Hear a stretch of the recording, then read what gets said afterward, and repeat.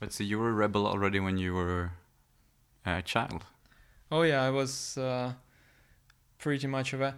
I mean, I got my first like a CD, music CD was a Russian metal band. So I think from that day I was kind of lost for the society for a few years. There was lots of black clothes, lots of chains, and lots of metal music. Hi, and welcome to the first episode of Alumni Stories, a podcast produced by the Swedish Institute focusing on the life stories and achievements of Swedish Institute alumni. The guy you just heard is Maxim Vlasov. Maxim went to the Swedish University of Agricultural Sciences in Uppsala on a scholarship financed by the Swedish Institute to pursue a master's degree in environmental economics and management. He graduated in 2015 and today he lives with his wife in Umeå, where he's pursuing a PhD in innovative entrepreneurship at the Umeå Business School. During his years in Sweden, Maxim has been engaged in several volunteering projects and NGOs, mostly connected to environmental issues and sustainability. In this episode, we find out more about Maxim's life, like his experience from living and studying in Sweden and how he went from being a high school rebel to an activist.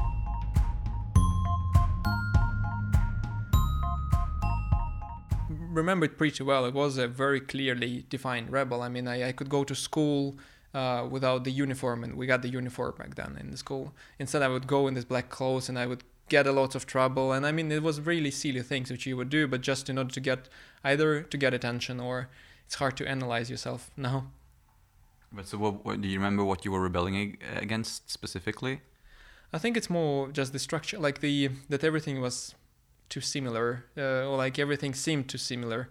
Everyone seemed to listen to the same music. Everyone was kind of wearing and doing the same and thinking the same. And so I mean, I remember it pretty well. I didn't understand people around me in the sense when I was back in school, or the priorities they were having in life. And it wasn't that I really developed a manifesto on my own, but it was more that I was just dissatisfied with something and just, I guess, frustrated and looked for something else. So how does a Russian high school rebel end up studying environmental studies in Sweden? Maxim's eyes were opened to Sweden in 2010 when he visited the country for the first time. It was the first country ever that I visited, so it was quite an impression.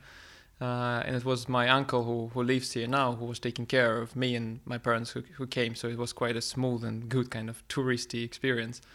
So I remember this pretty well. I mean, I got this kind of interesting impression of just being in another place where everything seemed differently, and also you get, I mean, many would get this kind of impression that everything is perhaps cleaner, maybe more ordered, or just functioning in a way, kind of like everything is just like a machine in a way, that everything is just working, sort of. Buses are coming in time, people are biking, and this kind of feeling you get, I guess, as a tourist, the first impression. Maxim had studied business management in Russia, but his experience from living in Moscow made him interested in the environmental aspects of society and finally brought him to Sweden. How come you wanted to do environmental studies? I mean, it's I never can really explain that. I mean, one reason might be that even though I wasn't born in Moscow, I lived almost all my life in Moscow. And when you live in a huge city like that, I mean, it's really many people, and it's really even hard to imagine it's two Swedens in one city in a way, and it's very. I mean, you can feel it, the tempo and the rhythm and the chorus, and it's just too much of everything. And I think it was always kind of given some pressure on me. And then I just started looking, and I found there was quite many options or programs here in Sweden where you could study further, taking your background in management studies, for example, business administration studies, and then kind of putting this environmental dimension on it. And this basically was like like love from the first sight in a way. I found this program in environmental management, and it's SLU in the Swedish University of Agricultural Sciences in Uppsala. And it was just like the first choice. I applied for it as my first choice. I got into this program as my first choice, and this is what I got the scholarship for. So it's ended up pretty well. So Maxim's environmental studies in Uppsala is also his way into the environmentalist movement. Learning more about the issues concerning the way we live makes him frustrated. I mean, first you get the knowledge, which I didn't have before. The knowledge, firstly, a bit about the problems which I was interested in. You kind of get deeper into them. And then you get the frustration because you also understand that the problems are complex and there are many solutions and you might not agree with some of them. So this is where kind of this frustration and the desire to challenge maybe certain assumptions or to do something about the problem comes. It's one thing, this kind of frustration about feeling yourself when you sit in a house, for example, you understand that it may be leaking heat all over the place and that you cannot maybe do sometimes much about it. That it's not just about going and buying greener products or going vegetarian in a way, because it's even further than that. We have infrastructures which is so hard to change and mindsets around us. So this was one kind of frustration. And another, I would say, is more that you just learn that there are many opinions about the problem, meaning that some people would say that we should go this way and others are saying differently. And more or less, even if you don't want to join any of the positions, you still understand that something needs to be done. And then you kind of realize that either you just start and observe, or you kind of engage and do something. So when you started realizing these things, I mean, what was your first way to deal with that frustration in terms of engagement?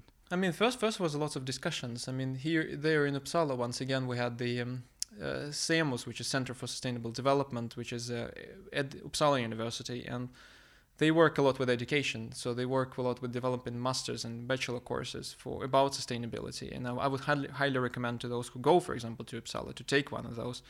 There you get discussions, you get some platforms, you get maybe some workshops or seminars or lectures where you can engage and talk to people.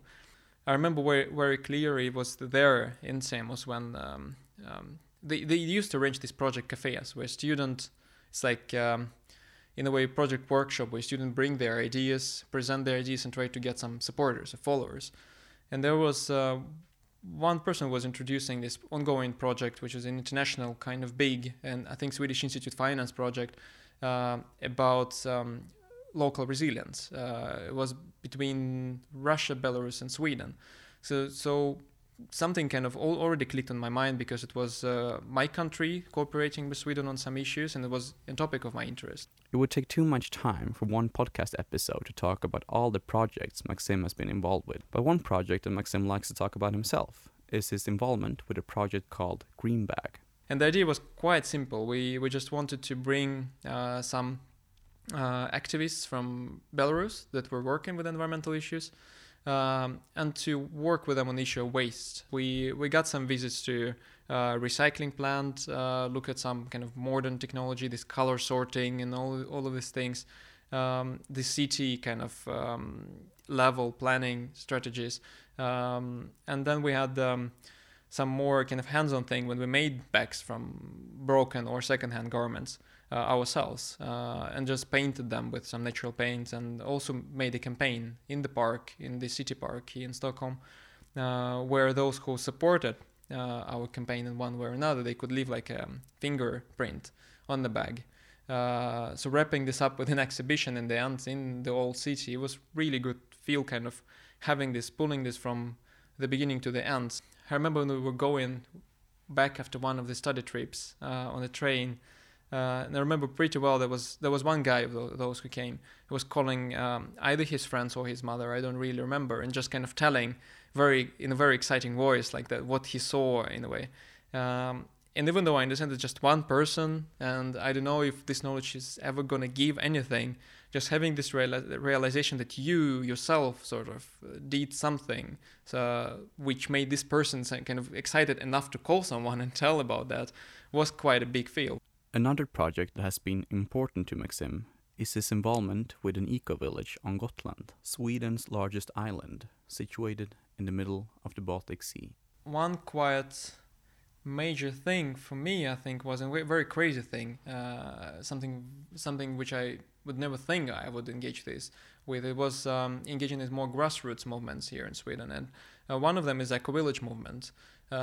Basically, quite in a nutshell, is a movement of people who are, most of them are going back to the countryside and trying to experiment with new ways of living. There is one eco-village here in Sweden which is called Söderbyn on Gotland. And I went there for half a year. How would you describe how this eco-village looks like to someone who has never seen it? There is one house where people live together. Everyone has their own room. And then they have a common kitchen where usually you cook meals in turns. So there are turns, the rotation when people cook, while others can also engage in other activities which are going on. So it's kind of this both trying to sort your own things and then also trying to change the world. And it's just ordinary people, really ordinary people who are, usually you get this idea of the 70s and the 60s and this hippie communities who are like, don't want to work and don't do something. But usually these are people who really want to, most of them really want to actually work. And this is more of an aspiration that you want to do something, for a better change. I asked Maxim if he ever experienced any cultural shocks while in Sweden, especially being so engaged in civil society. I mean, one thing which is very funny, and it's good that you ask him, because and it's not has to do just with these event meetings. I mean, it's quite common here, a gesture, the way when you hug each other, especially when you know each other a little bit after a certain time. And it's not that strange thing in Russia either, but it's more for the family. You don't really hug your friends in the sense. So I haven't seen it around me that much when I was growing up. And there, when you have such an atmosphere, when you have these organizations, when people know each other very well, when they're very open-minded, very open-hearted, you get this very close environment when people are sort of very friendly and they can hug each other. And I mean, to me, it was a shock. I remember very clearly this first meeting and people all open and coming to me, and it was very hard to leave the secure zone. This I remember very well. Another challenge to Maxim was, perhaps more obviously, language. But Maxim became fluent in Swedish through his participation in civil society. All this kind of activity is usually, since it is kind of rooted more nationally and locally, it's more in Swedish. So the language was kind of very crucial, but it also was for me the way to learn the language. This is how I think I mostly learn languages, through these kind of meetings, because you get a certain topic to discuss in a way, and then you can just sit there, you understand maybe nothing, but you get red-faced in a way and hope that no one asks you a question. But after some time you get used to this. It's like just training in the real world, because when you start learning a language you feel really stupid. You forget everything. You know maybe a few words, you can start a conversation, but then you cannot really go on. And then you just have to make a stand, in a sense, that don't switch to English with me. After his master studies, Maxim applied and was accepted to a PhD program at the Umeå Business School, which means that he's set to stay in Sweden for at least a couple of more years. And even if he's not sure where he will be in 10 years, he's still struggling with understanding the fact that he has come to where he is just in 3 years. It still feels surreal, because first of all, and it has to be kind of sad, is when you're a PhD, you're both a student and a worker in a way, kind of together. You're a teacher and you're a student yourself. And having this identity crisis still hasn't kind of disappeared, meaning that when you stand and teach someone and you just were a student a year ago, it's quite an impressive feeling. But overall, the overall feeling could be described as surreal, because you don't, sometimes I said the things happen and you don't really believe that they happen. And Maxim agrees that he has changed over the course of his years in Sweden. He isn't a withdrawing high school rebel anymore. I think the biggest difference which I can recognize between me coming here and me now is that I'm much more confident of doing things, sort of. It's as simple as that. Just that I could do something myself and with others. I remember there was someone pulling off a school project when we do a theater, for example, or an exhibition of some sort. And I would completely just withdraw from that. I saw no sense. Now I would be one of those who, at my work, for example, but let's do that. Let's do a seminar on that, or let's do an activity on that. So it became a complete change. Thank you for having listened to the Swedish Institute podcast, focusing on the achievements and life stories of Swedish Institute alumni. In this episode, we talked to Maxim Vlasov from Russia, pursuing a PhD at the Umeå Business School. My name is Viktor Lövgren.